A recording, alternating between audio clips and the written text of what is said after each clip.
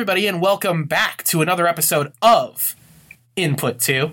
I am your host, Tanner Kinney, and with me today, I have my frequent guest and good friend.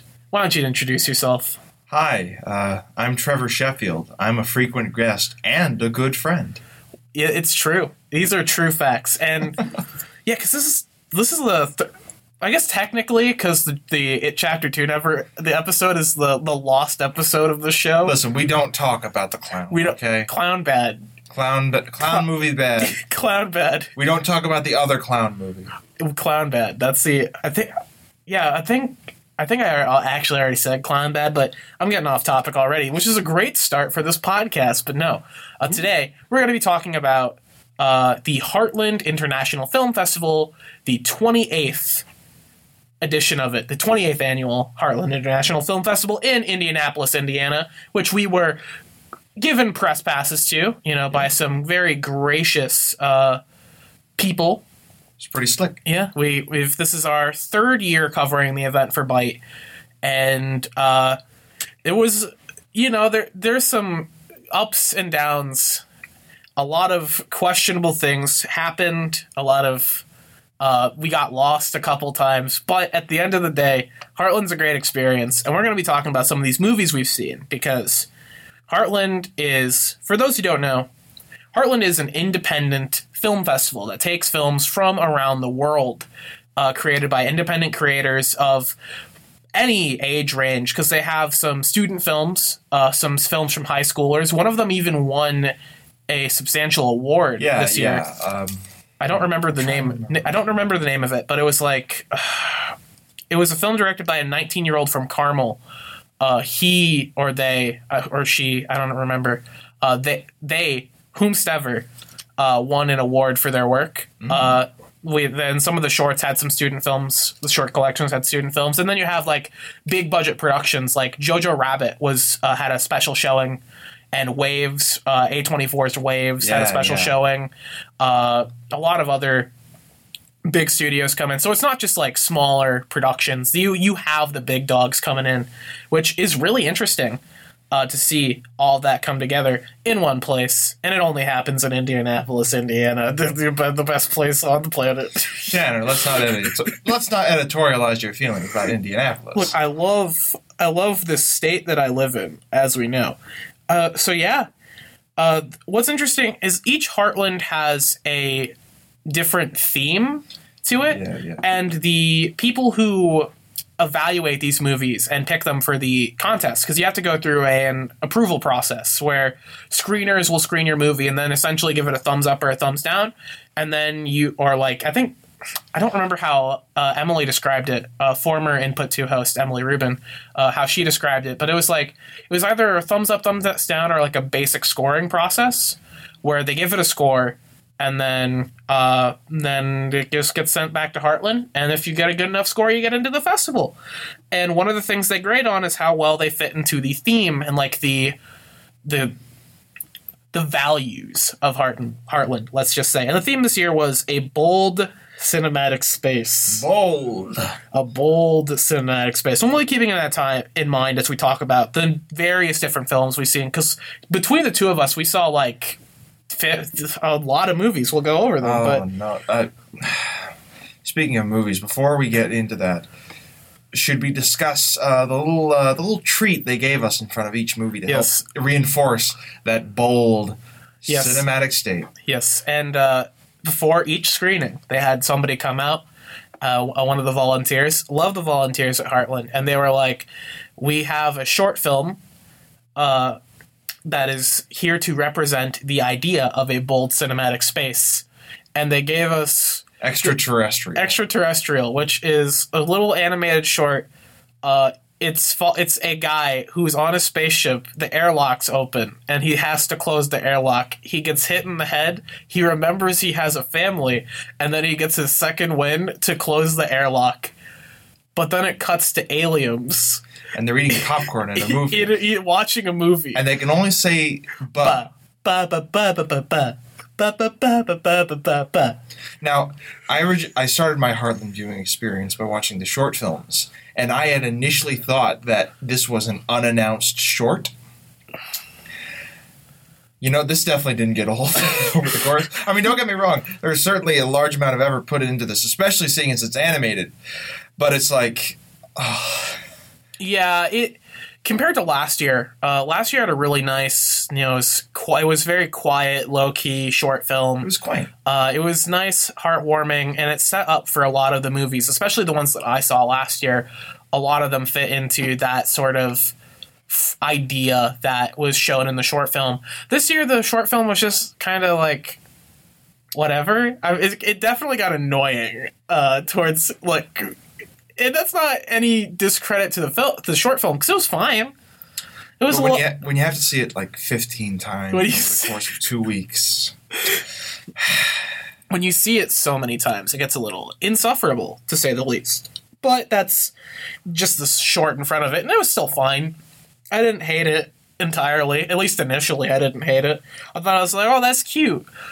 But it can only be cute for so long. And maybe there will be more films where we talk about that. And for the most part, just so the audience is aware, we are just going to be going to do like a back and forth conversation discussion of some of the films we saw. And very rarely did we actually see the same film. It was only like 3 examples, and one of them technically doesn't count, but we're going to talk about it anyways. Yeah, let's save that for a little later. Because I need to get it off my chest. But, no, we're just going to be doing a back and forth conversation of some of the things we watched, and we're going to be keeping a few questions in mind. And also, I put in here that I don't really want to go in depth on too many of the short films. I'd say, like, for between the 2 short collections that you watch, pick one from each that you want to specifically talk about, if you can do that. All just right. So we don't, because I don't want this podcast to go on for a full, 2 hours. Just to clarify, we have a copy of the Heartland Film Festival, the 28th Heartland Film Festival guidebook with us. Yes. So if you hear the sound of flapping paper... Enjoy the ASMR. Book ASMR. Wonderful. That's what we... Mother, I cannot click the book. Mother. Oh, we'll be getting to that later. Oh, right. Yeah, that's one of the movies we saw. But we'll save that for the end. Yeah, so here's some questions we're going to be keeping in mind, and I just want to propose this to you so you know what I'd like to keep in mind. I'll probably, as a refresher, I'll scroll back up, or you can scroll back up. What is the goal of the film? Mm-hmm. Does the film achieve its goal? How are the performances? How are the production elements of the film? And does this film work within an idea of a bold cinematic space? And if you screen this movie, would you approve it?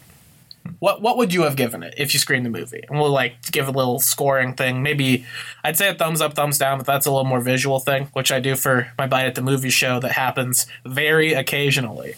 Much like Input 2, but that's beside the point. So we're going to get started just because my throat's a little dead.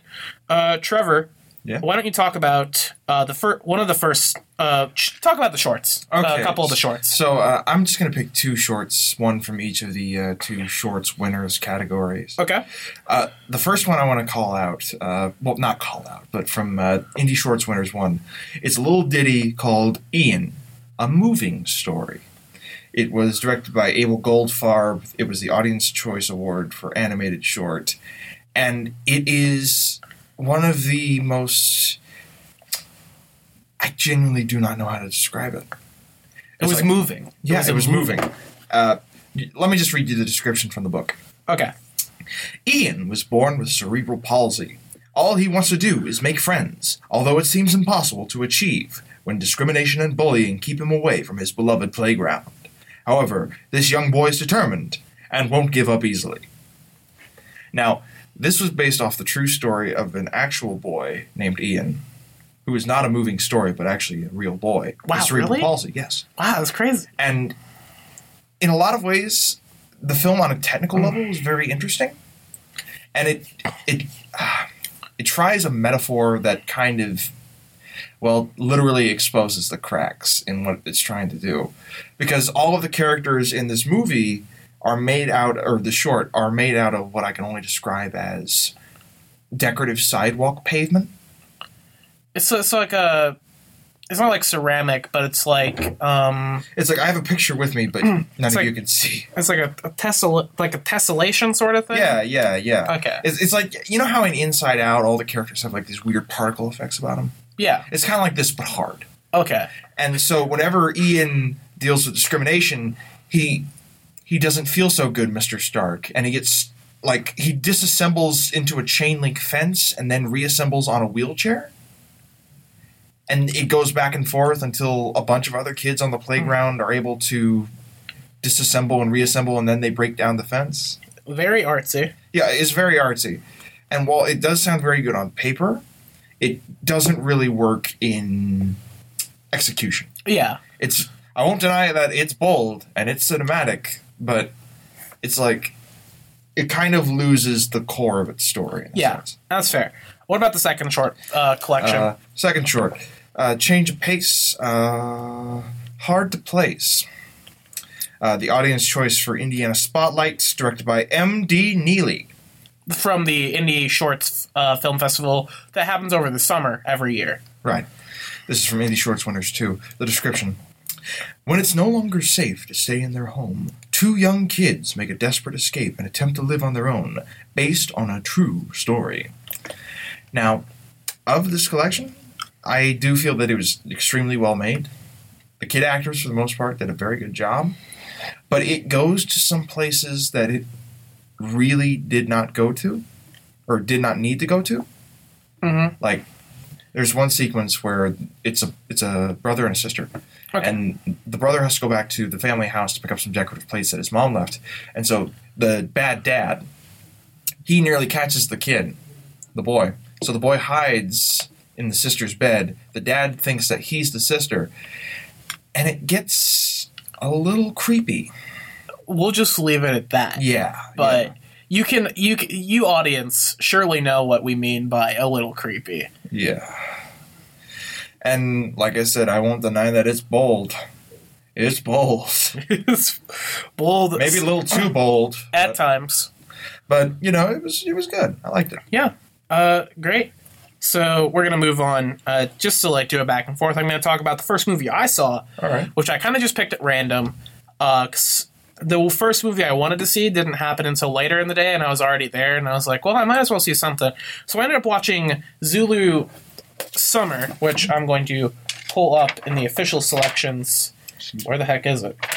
Wait a minute. Oh, there it is. It was literally the last entry. I'm just going to read the description here. It's from directors Joseph Litzinger and Eric Schrader. This is a documentary feature.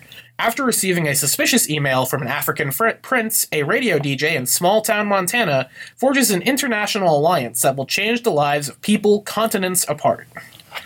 So this is a documentary about the Zulu prince and a couple of his retainers or friends or whatever coming to a small town in Montana. I have my notes with me. Butte, Montana. Butte is interesting in that it's your typical American small town. When they showed shots of the city, it's with the town. It gave me a lot of flashbacks to where I'm from. Very typical small town America. Not necessarily anything too special. And essentially, it's a cultural exchange documented over the course of the movie. And it's interesting. It's very heartwarming. It's very feel-good. Probably, the only feel-good movie I saw at Heartland this year. Wait, I won't bring this up until later, but wasn't there a movie on the last day we were there? Didn't that movie warm your heart? No. No, it did not. But, yeah, it's very heartwarming. A very nice little documentary piece. It's not the most fascinating. It is carried a lot by the personalities they depict and less by its editing and the structure of it. I would recommend watching it, but it wasn't anything too bold and cinematic. That's about it. Zulu Summer's fine. It was good. Would you like to talk about the another movie? Seeing it, if we want to go a 2x2 kind of thing. No, because the shorts were kind of just like their own thing. So I was going to throw it back to you for we can start with Where We Disappear. Was that the first of the two you saw that day? Yes. Okay, yes. I thought I remembered One properly. moment. Where We Disappear. The feature directing debut of one Simon Fink. The description reads, after committing a crime to protect her son, Anastasia is sentenced to 12 years in a Soviet prison camp. Her arrival upsets the balance between the inmates. In a night of backstabbing and shifting alliances, she must find a way to escape and discover the hidden truth to her survival. It was an official selection for narrative feature, and I really liked it. Before the show came on, Fink came out and said that it's very cerebral, very much focused in kind of bending the mind, so to speak. Mm-hmm. And I definitely got a lot out of this. I felt that the performances were extremely good, and it feels like there was a lot of effort put in to make this feel like something on par, at least on a production perspective, with like a AAA A24 kind of feature. Oh, okay. It was very bold. It had a primarily almost all female cast, which I really liked. Oh, that is interesting. Yeah. And it. You're going to have a female cast. Where's your movie with an all-male cast? Insert the IGN tweet. But I'm sorry, I just derailed you there. But yeah, I really liked it. It's a very isolated film. It really only takes place in one location. And, it's bold. It's cinematic. That seems to be the reoccurring comments today, but it's true. It's a bold cinematic space. Yeah, a lot of these films did fit in with the theme. Not all of them, but most of them. Yeah. One that I'm not quite sure about is the next film that I saw on that day, which was like Sunday. It was the first Sunday of the festival. Yeah. Lucky Grandma, by director Stacey. I'm butchering this name. Stacey Seeley, which is a narrative feature set in New York City. An ornery chain-smoking Chinese grandma goes all in at the casino, landing herself on the wrong side of luck and in the middle of a Chinatown gang war. Grandma starts a gang war, is what this film is. Did you bring cookies? No, because Grandma is probably a former gangster. What's interesting about Lucky Grandma is that how it tells its narrative. First of all, it's like 100% Asian cast. Oh, that's nice. Aside from like the grandson's friend, who's just like trashy white girl, for lack of a better term. They do Fortnite dances, and it's funny. The grandma's just horribly confused watching it. Aren't we all? Yeah. So boomer, get out. But this is a good boomer. Grandma is a good boomer. She lives on her own, and she's trying to get like pushed back into going to live with her son and their family. But she wants to live on her own, but she can't pay to live on her own because her husband, as you learn later in the film, kind of screwed her over with his, probably an untimely death, but it did not help her. So she goes to the casino because a fortune teller tells her that she'll be very lucky on a specific day. She is lucky until the very end of her trip to the casino, where she loses everything. Oh. But on the bus ride home, she's sleeping. She's sitting next to a gang member who has a duffel bag full of money, and he dies of a heart attack on the bus. So Grandma takes his bag full of money, and she goes and buys herself a nice chandelier, and is then hunted down by a rival gang. This feels like you're getting me ready for the plot of like a 50s Disney movie. Yeah, and then she hires this like big beefy like Chinese guy to come in and like be her bodyguard, and he's hilarious. He's one of my favorite characters in this because he plays off of Grandma really well. Grandma herself, I don't remember any of the performers' names. I guess I should have looked that up. Whoops. All of them do a fantastic job portraying their characters. It really is entertaining up until the end, where it kind of takes way too far of a dip into the thriller aspect of it, where just spoiler, Grandma's grandson gets kidnapped, Grandma goes to, like, strike a deal with them, and essentially, like, she gets shot, and we don't know if she's, like, carried out by her bodyguard, and the grandson's there, and then it just cuts to Grandma living with the family, and there's not a whole lot of closure. It was good. I really did enjoy it. It just, I don't know. I wasn't too keen on that change in tone that happened so quickly. It was a little bit of whiplash, but it was fine. So let's move on to your next picture, Philophobia. Oh, Philophobia. Oh, this one I'm looking forward to talking about. This was actually a world premiere at this year's Heartland. Yep. Narrative feature official selection. Directed by Mr. Guy Davies. Set in the rolling hills of the English countryside. Philophobia is a picture of a small-town adolescence. 1 week of school remains for Kai, an aspiring writer, and his friends. How they choose to spend this time will cost one of them their life and leave them all changed forever. Ooh. It's not as spooky as I'm making it out to be. Oh. Halloween Was yesterday. Yes, it was. It is currently November It is 1st. currently Thanksgiving time. Who cares about Thanksgiving? I liked Philophobia. I thought it was really good. It has very strong, believable performances. I forgot his name, but one of the friends of the main character is absolutely fantastic. I really liked the cinematography. At times it had this kind of dreamlike, almost kind of ethereal aesthetic to it, and I really liked that. There were some aspects of the movie that I do kind of feel could have been better, largely in kind of how it handles its depiction of its female characters. And it kind of drags near the end of the third act, just because it establishes so much throughout the first 2/3 of the movie, and it's a lot to pay off on. But that's not to say the payoff isn't bad whatsoever. All right. So this was there was a Q&A, but I asked you not to stay for it. Right, because we were on a time crunch. But I did get his business card. Wow. That's along good. with Mr. Finks. That's good. I think did they retweet your review for Philophobia? I don't know. I don't remember. I think I'd love something to know. like that happened. I'll look that up for you. But Thank you. yeah, that was, and now we move on to my last screening of that first day that we had together, which was one of the special presentations. If I can find it in the book. Oh boy. We'll see. No, I'm gonna keep talking. Here it is. Okay. Oh.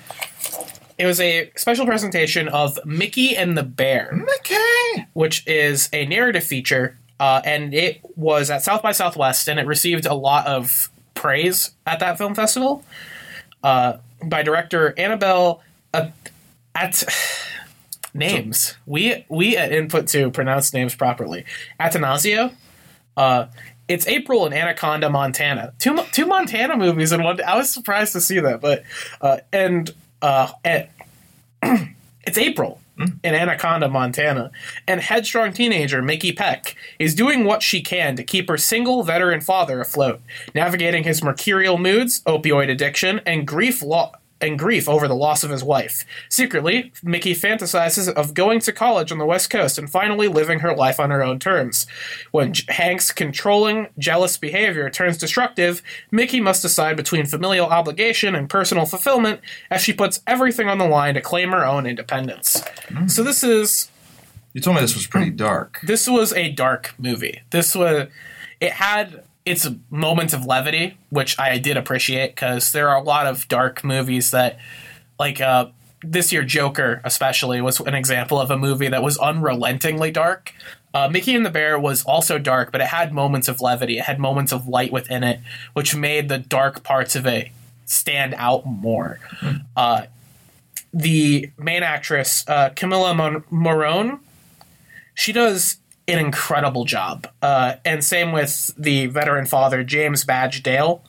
Both of them, their like relationship and their chemistry, their dynamic is really, really powerful. And it's really moving because you can tell that she does care about her father. She truly does. It's just that it's really hard to care about him when he's so destructive to her and when he does a lot of things that ruins her life, her relationships. And Mickey is not a great person herself as well. She has her own troubles. In terms of the movie, she's unfaithful in her long-term relationship. She cheats on her boyfriend with an English exchange student. Mm-hmm. To be fair, the English exchange student is a much better person than her current boyfriend, but the point still stands. It's a tough movie to get through. The ending especially is really, really like powerful and moving. It was one of the best films I saw at Heartland. Not my favorite. We'll get into my favorite later, but it was very good. And if you have a question to ask, feel free to ask. I was going to be a dumb question. All right. I do. It's like my big question here is: was there a bear? We're no longer asking questions. No, it's what they call a metaphor. It's what they call a metaphor. The bear is the father. Take that in, film students. Every film class should teach this movie. No. It was a sled. It was like... No, but Mickey and the Bear is great. I really enjoyed it. So now we move on to the first film we watched together. Yeah, should we tell the story about how we got to this point? It's not relevant. Okay, well. Let's just sum it up as we got lost. We got to our movie, but the projector wasn't working. So we were going to see The R Word, which was a documentary, and we could not. The projector wasn't working, and the backup file they had of the movie was corrupted. Everything went poorly. And so then we were at an AMC. And so our good friend over here, my good friend here, Tanner, he jokingly suggested, what if we watch Gemini Man? Because we needed to kill a few hours until our next screening at Castleton. And so then we struck upon the motherlode. Gemini Man at 12:45 in 3D at 60 frames per second. So not quite 120 frames. No. But it was... No theater in America can play this movie as it was intended. So Gemini Man, very briefly, because this is not a Heartland film. We just saw it during Heartland, and I thought it was nice to mention because I wanted to do an episode on it, but nobody... I think that was the week I was sick, so we couldn't do an episode on it. Maybe we'll come back to it later in more detail when they do like another high frame rate movie. Yeah. But Gemini Man... made me physically ill. I think the best way to describe this film is that afterwards I basically had a come to God moment, and you vomited in the bathroom. Yeah, after the movie, we had to immediately drive to Castleton, and the whole time my stomach was like screaming and I was dying. We hit Castleton, I went to the bathroom, and I did a sick, and it was not pretty. And the saddest thing is that this movie, outside of its gimmick, is just kind of a by-the-numbers, like, action film. It's very mediocre. Aside from the fact that young Will Smith, when you see him in broad daylight, he just looks like the Miles Morales video game model from the Spider-Man PS4 game, except they put Will Smith's face on it. It's real ugly. It's not great. There's a reason this movie is getting panned. It's not good, and it is not bold or cinematic.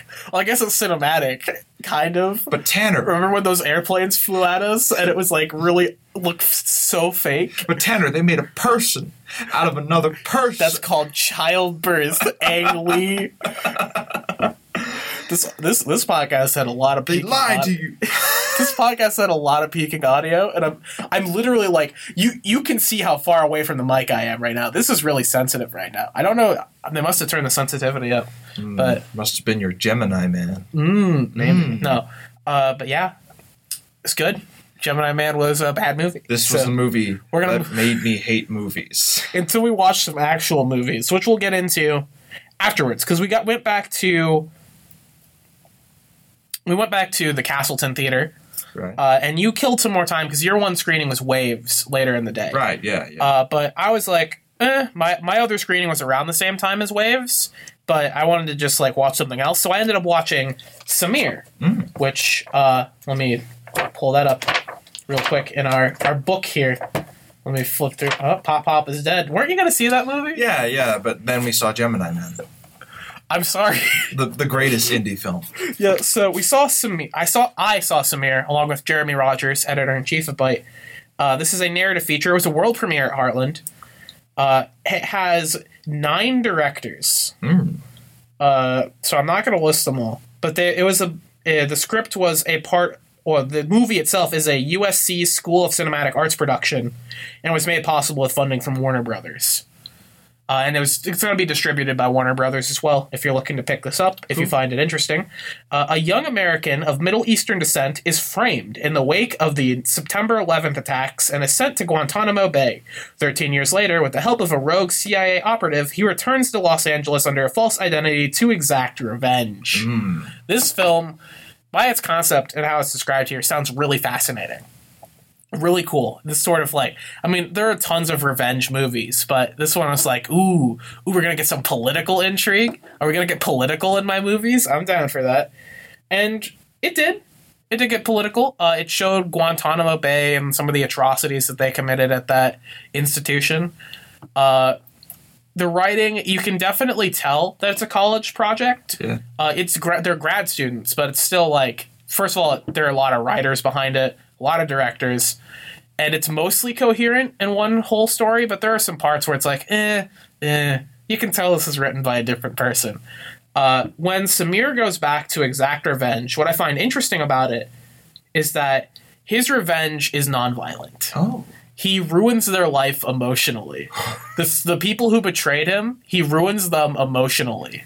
We need more movies like and that. Financially. Like, for example, and this is getting into spoiler territory, so if you're interested, please skip forward until a section where Trevor is talking, because that'll be our next movie.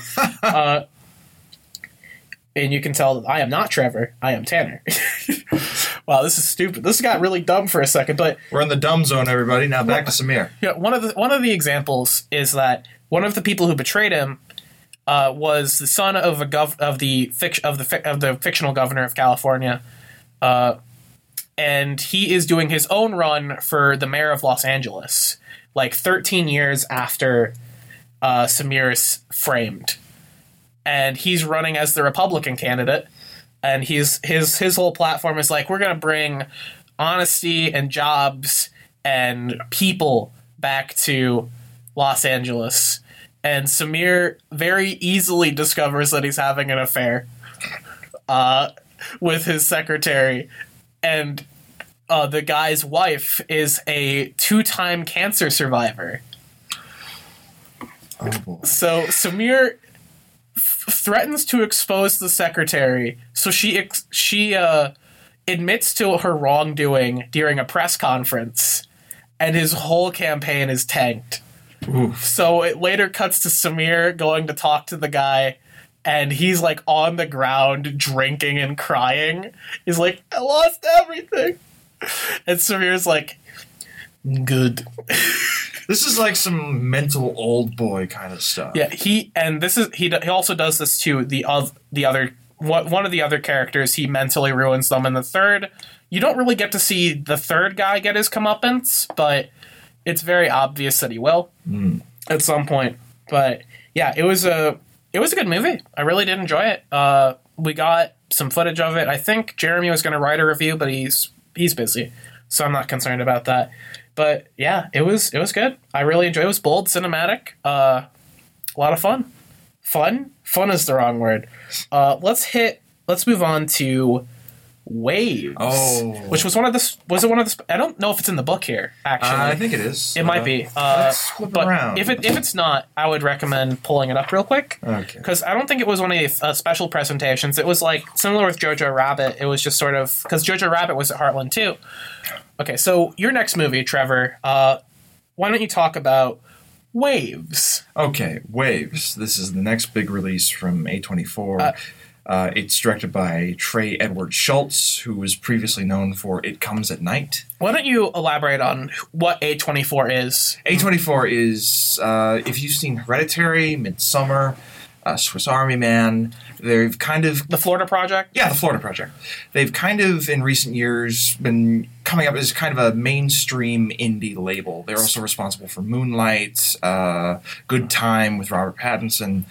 They're known for kind of being eccentric, doing a lot of crazy stuff. They're pretty rad, honestly. And, radical. They're radical, bruh. And then we have Waves. which is a drama film. Unfortunately, the description isn't in the book, so I'm reading it off the worst thing ever, the internet. Set against the vibrant landscape of South Florida, it traces the epic emotional journey of a suburban African-American family as they navigate love, forgiveness, and coming together in the aftermath of a loss. Now, I wrote a review about this, and a lot of my points there do stand, but after seeing Gemini Man, a movie that made me very literally hate movies, Waves reminded me that movies, shock of all shocks, could be movies. Movies are good. It's expertly done. It actually shares a decent bit in common with Philophobia, with the main exception being that its viewpoint is very unique in a sense. It has an almost, or at least a primarily African-American cast. It's amazing. It's coming in November. And yeah, I don't want to talk about much more. Because it will be coming to theaters. Because it's fantastic. Yeah. I wholly recommend it. Oh, I mean, I'll probably check it out because I've liked some of their other movies, some of the other A24 projects. So I'm pretty excited. So yeah. And now we come to what I believe was the last film of that day. Well, no, I already talked. Oh, yes. Yeah. Your big one. This film was the last film I saw. I got to talk with the director, and pretty in depth. We did an interview with him, which will be published on our site along with the review eventually. Maybe even before this goes up. I doubt that, but maybe. So this film is called The Garden Left Behind. It is a narrative feature from director Flavio Alves. I hope I'm pronouncing his name right. He was a really nice guy. Really eccentric. Very cool guy. I don't want to just gush about him, though, because I want to gush about this movie. The Garden Left Behind traces the relationship between Tina, a young trans woman, and Elena, her grandmother, as they navigate Tina's transition and struggle to build a life for themselves as undocumented immigrants in New York City. So just by that description, there's a lot to unpack. Yeah. Tina is a trans woman, an undocumented worker having to find jobs. And essentially this is, for the most part, this is a movie about the trans experience. Flavio and the screenwriter, who was also at Heartland, he was part of the Q&A and the interview we did. I don't remember his name, though, unfortunately.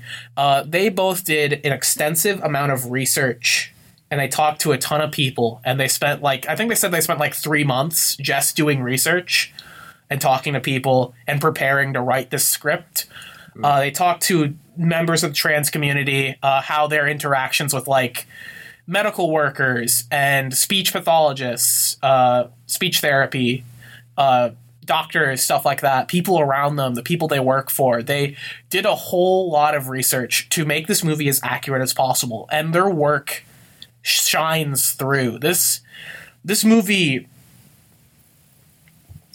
understands. It's very powerful. It's very important, and more importantly is that this movie is dedicated to they show this at the end of the movie. There's a little splash screen, and the ending of the movie as well ties into it. Not to reveal too much. Yeah, you were telling me about it. It's dedicated to trans women who are victims of violence, and it's there's a huge percentage. I don't remember the exact number, but it's a significant percentage of trans women are victims of violent attacks.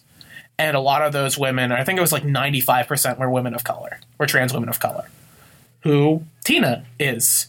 And you can guess where it goes from there. Yeah, so it's really powerful. It's really strong, especially because the relationship between, it focuses with, Tina and Elena's, Eliana? I don't know how to pronounce it, as the emotional core of the movie. And the grandmother, she's clearly trying, but she doesn't understand really fully. And she even admits to this later in the movie. She doesn't understand fully what Tina is going through. She doesn't know. And that's just why she, for example, she dead names Tina.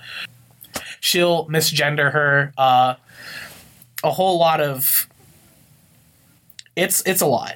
it's a whole lot to unpack, and we at Byte, within our own community, we have several trans folk, and seeing this movie, and especially the ending of it, I was in tears. I cried for a solid 10 minutes during the Q&A, where I had to download a voice recorder app on my phone while crying as the director and the screenwriter were moving up to the front of the theater. I was like, ah! Yeah, it was so good. If this movie gets distributed, which I hope it does, I highly recommend you check it out. This was my movie of the show, which was a later topic, but I just spoil it now. This was my movie of the show. Mickey and the Bear is it was a second, but honestly, it wasn't even a close second. There's a pretty sizable gap between how much I love this movie and anything else. It tells a story that needs to be told, and I think if anything fits in as bold in a cinematic space, it is this. Now let's get on to something that is, and for the record, The Garden Left Behind won the Social Impact Narrative Feature Award. That's good. Our first award winner that we're talking about here. I believe. I double-checked. And so now we're getting onto the final day of our screenings. Yes. Where they showed a lot of finalists. This was a day where they showed finalists at the Newfields Museum.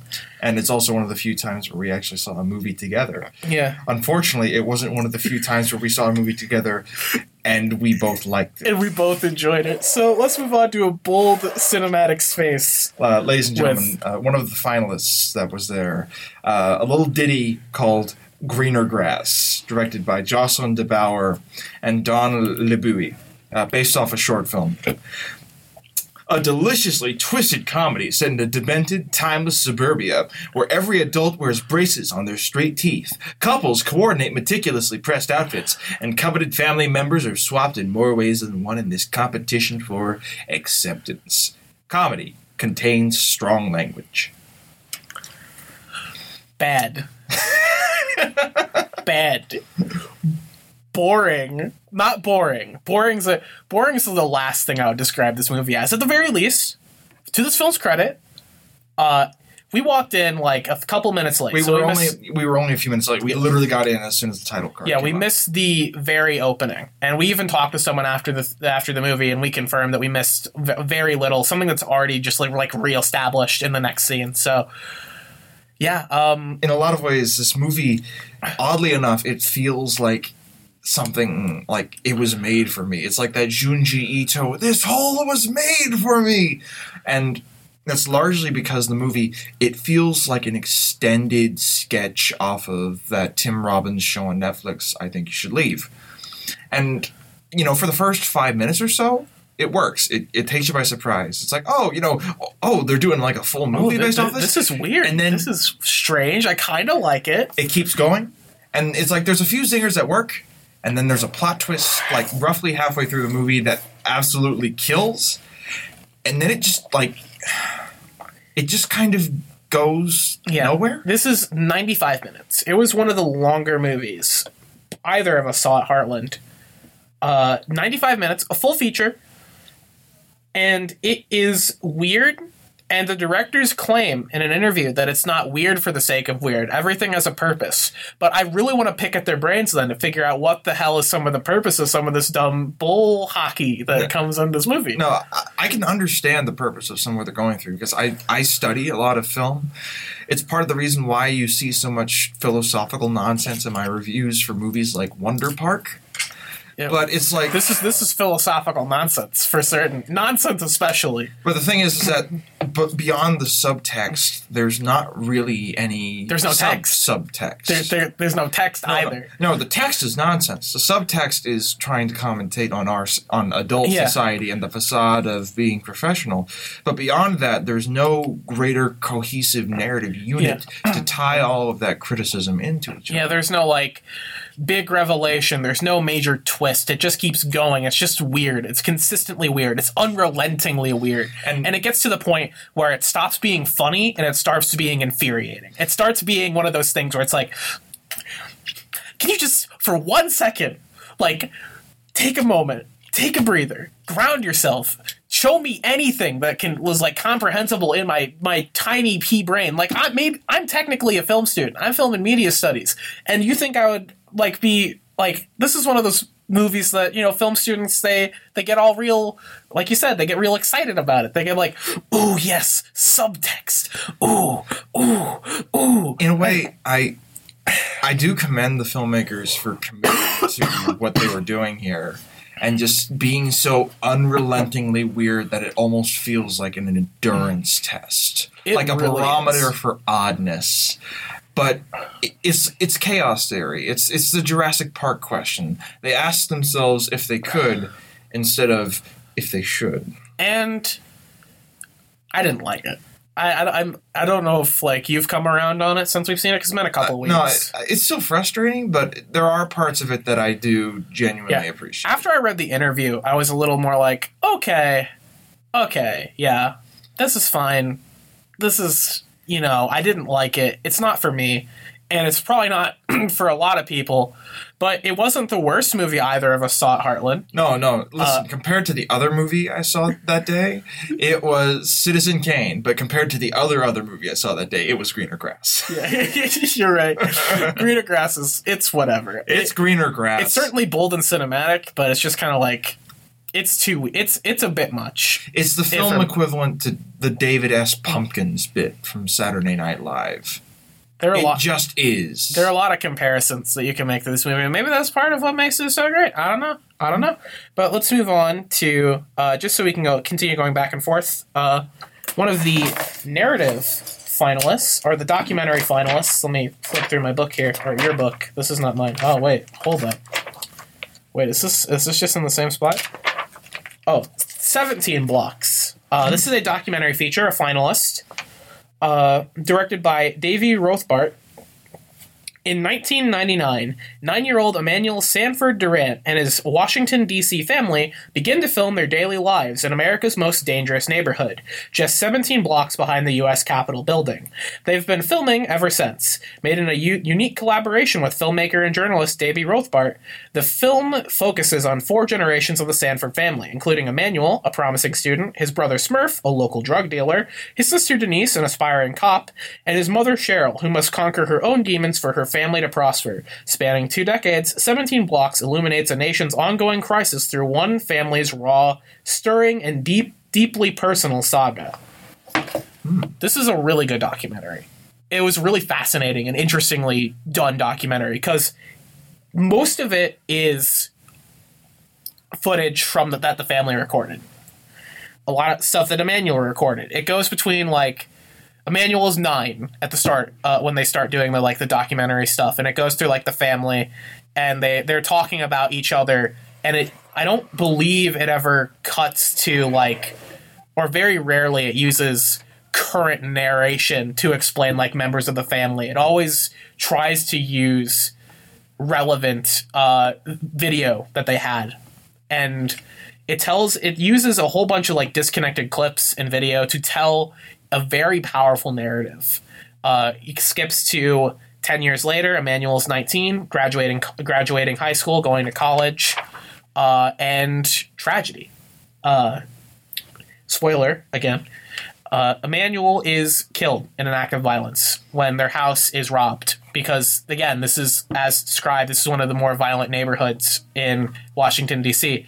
And at the end of the movie, they dedicate this movie to the victims of violence, of shooting since Emmanuel's death when he was 19. I think it was like 2009. I don't remember.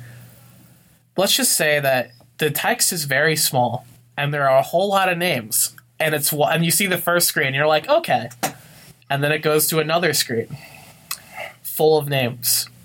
And then another screen full of names. I'd say each line has maybe like 50 names in it, and there are like 6 lines on screen. Is it political to say that? And then another screen this should not be happening. Full of names. Oh my god. And then another screen full of names. And then another screen full of names. And I heard the audience behind me, because like we applauded the movie like during the first screen, and we kind of just stopped, and it just kept showing names. Just infinite amounts of people. Like there were so many names on there, and it really helps drive home what the story was trying to tell and what the narrative, like what they were trying to say with it. And it was very like the documentary itself. At times it was very sad, but also at times it was very heartwarming, especially when you see like after Emmanuel's death, the family like comes around. They realize at that moment that it's like all of them realize we need to get better. We need to improve ourselves. We need for him. Do it for him. And it was very, very great. I loved it. It was, of the documentaries I saw, it was probably my favorite, and that's even over the documentary, the last movie we're going to talk about, which was the winner of the documentary prize. Right. But no, I really enjoyed this, and I would if it was an MTV production as well. Yeah. So it's probably going to get distributed, and I would recommend watching it. So yeah. Now let's move on to a movie where nobody learns anything, and running in at 75 minutes. I'm just gonna spoil it now. This was my worst in show. You gave it one of the worst scores we've gotten for a movie on our site in general. Ladies and gentlemen, this is Guest Artist, directed by Timothy Busfield. Joseph Harris, Jeff Daniels, a legendary but troubled playwright, arrives at a small Michigan town at Christmas time to mount his latest play. Greeting the cynical New Yorker is an aspiring writer who challenges his literary hero to be the icon he'd hoped for. Harris wants no part of Michigan, being the young man's hero or the theater he's come to work with. No sooner than he arrives... Yeah. Here, I'll finish it. Yeah, finish it. Finish it. Before you compared to most of the descriptions in this book, this is like... No sooner than he arrives, Harris makes plans to return to New York on the next train out. Desperate and scrambling to keep him in town, the young man must face his hero and explore the tangled relationship between the dreams of youth and the wisdom of age. Listen. Father. Let me put it this way. This is not a phone, Father. Tanner, I'm trying to make a point. You cannot. Father. As I was saying, after every screening that had a Q&A in it, I usually tried to stay afterwards, try to, parlay some favor, have some light chit-chat. Hey, write a review. Yeah, learn a little bit. We saw this in an auditorium, but if I had seen this in a normal movie theater, I can fully assure you that as soon as I heard the director is like, okay, everybody, stay in. We got the director coming in. He's going to talk. I would have jumped the railing. I would have jumped the railing, broken my leg, and still stumbled back to the car. Because this movie is so... our editor-in-chief, Jeremy... Yeah, who recommended us to see this movie. Who wholly recommended us to see this film. Because he wants us to suffer. And fortunately, we actually both had tickets to see this. We were both going to see it. Originally, but Jeremy had to go... He had life stuff to deal with, so he gave me his ticket to 17 Blocks, and I went to go see that for him. Initially, Tanner was going to go see this film. And review it. I was going to see Greener Grass. But much like the mothers in Greener Grass, we traded the baby. We traded our babies. And I got out on a better deal. And Guest Artist is one of the most infuriatingly just stubborn films I've ever seen in my entire life. It's based on a screenplay, correct? No, it's based off of a real-life incident. A real-life incident this that actually inspired a screenplay? That inspired a play, that inspired a screenplay. And it talks a lot about the theater. It talks about, nobody these days understands the theater. Nobody. Kids don't know what the theater is. The only person of character in the only person of color in this movie says, I don't like musicals. My girlfriend took me out to go see a musical. It was unnatural how they started singing. And it's like, I have a hard time talking about this movie in competent sentences. Because it is so... It is like... It feels like... You know how... It feels like Green Book, but for boomers. And I'm not saying it's like if there are any like older people who listen to this podcast. Why? Hey, other than my dad, maybe. Hey, Dad, how's it going? Listen, if there are any older people who listen to this podcast, I have nothing personally against you. I have nothing. But there are people out there who insists that younger generations are incompetent stoners who don't know how to crack open a book or light a fire or know how to fend for themselves in this economy. And it's this condescension that reeks in every single frame in all 75 minutes. 75 minutes! Very short. This felt like ages, man. Like Greener Grass felt like it took forever. It's like that was a long movie. With Greener Grass, at least it gave you something to look at. This is basic. It's like Where We Disappear. This was the straight white man equivalent to that, where it's two guys. Jeff Daniels is playing this, your elder person, whereas the other guy, I don't have his name, or it doesn't list his name in the description. Who cares? His dramatis personae is effectively Russell from Up. And it's like, bless his heart, because this is a cinematic debut. But he is just forced to take the urine and vinegar from Jeff Daniels, at one point smashing his phone because he won't get off it. Well, not exactly, but with a rock. And how about your audience that you were with? I'm sure, did they hate it as much as you did? No, the elderly people. They laughed their butts off. They thought it was great. Mother. I'm pretty sure I was one of the few people under the age of 21 in that theater. Which it happens for Heartland, but it's like, it's just, it is so. It's a lot.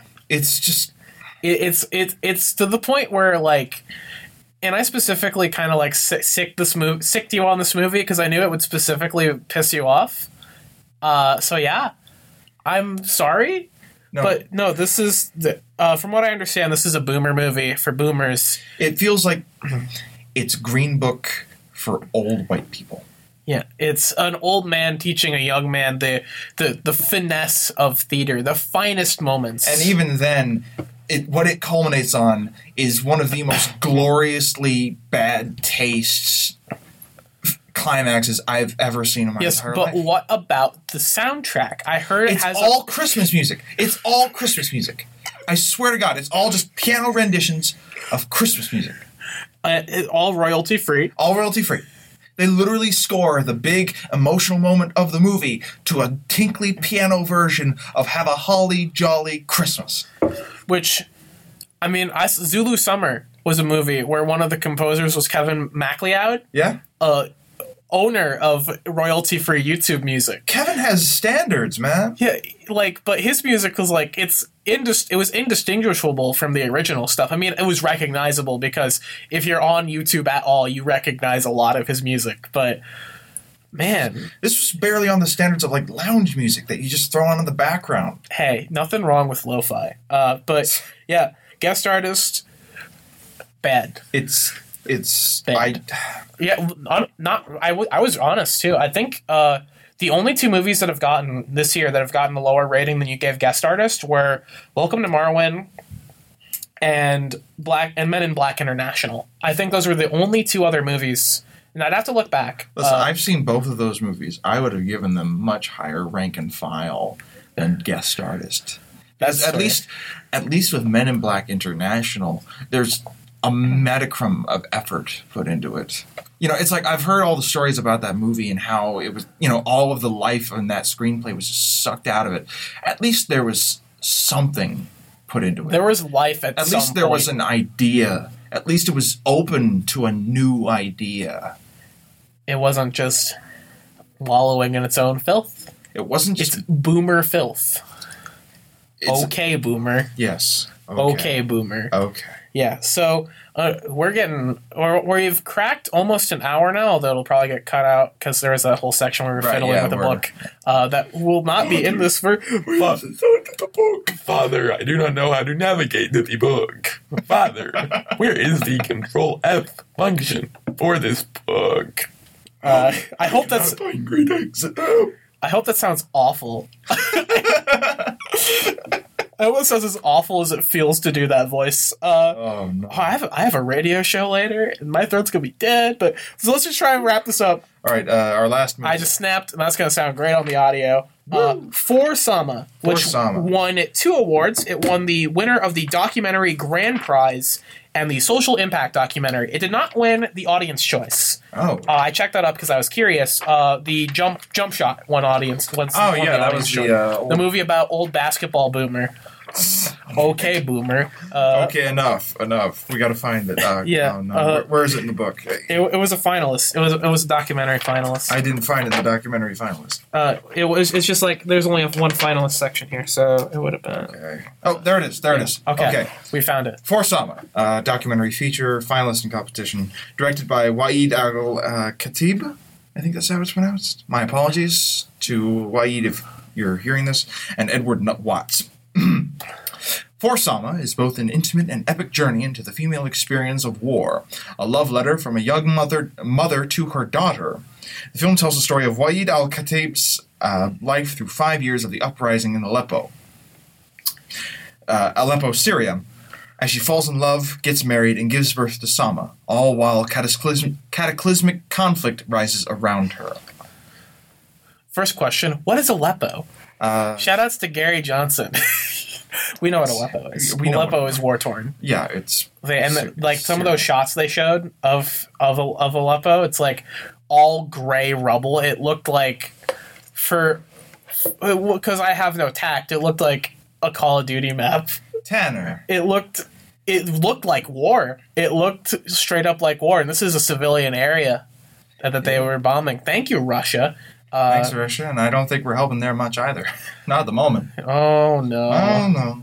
Don't worry about that, though. Worry about For Sama. So, For Sama was another very powerful, and there are, in terms of graphic content, this was one of the more graphic movies. I know I had to look away at sometimes. I think you did as well. Yeah. There. What scene did you look away at? Oh, I don't even. At this point, I distinctly remember at one point they were trying to spoilers. Oh, there was the C-section. The C-section.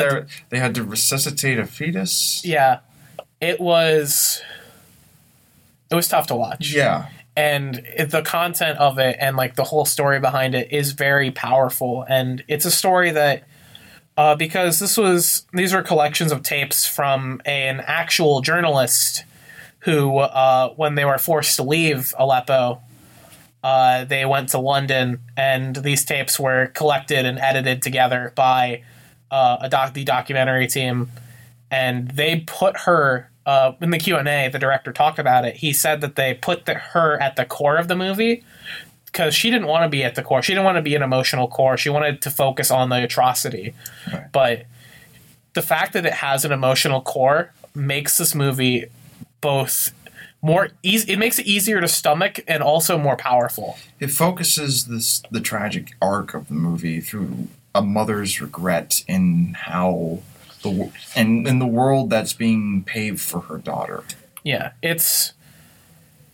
it's a whole lot to unpack, and there's Waid and her husband both have a lot of personality. A lot of the people they show in the documentary, they have a lot of personality too. And it's all like, you see these people and you start to like really care for them and you feel for them. And then you see these horrible things happen and you just are like, okay, yeah, I get it.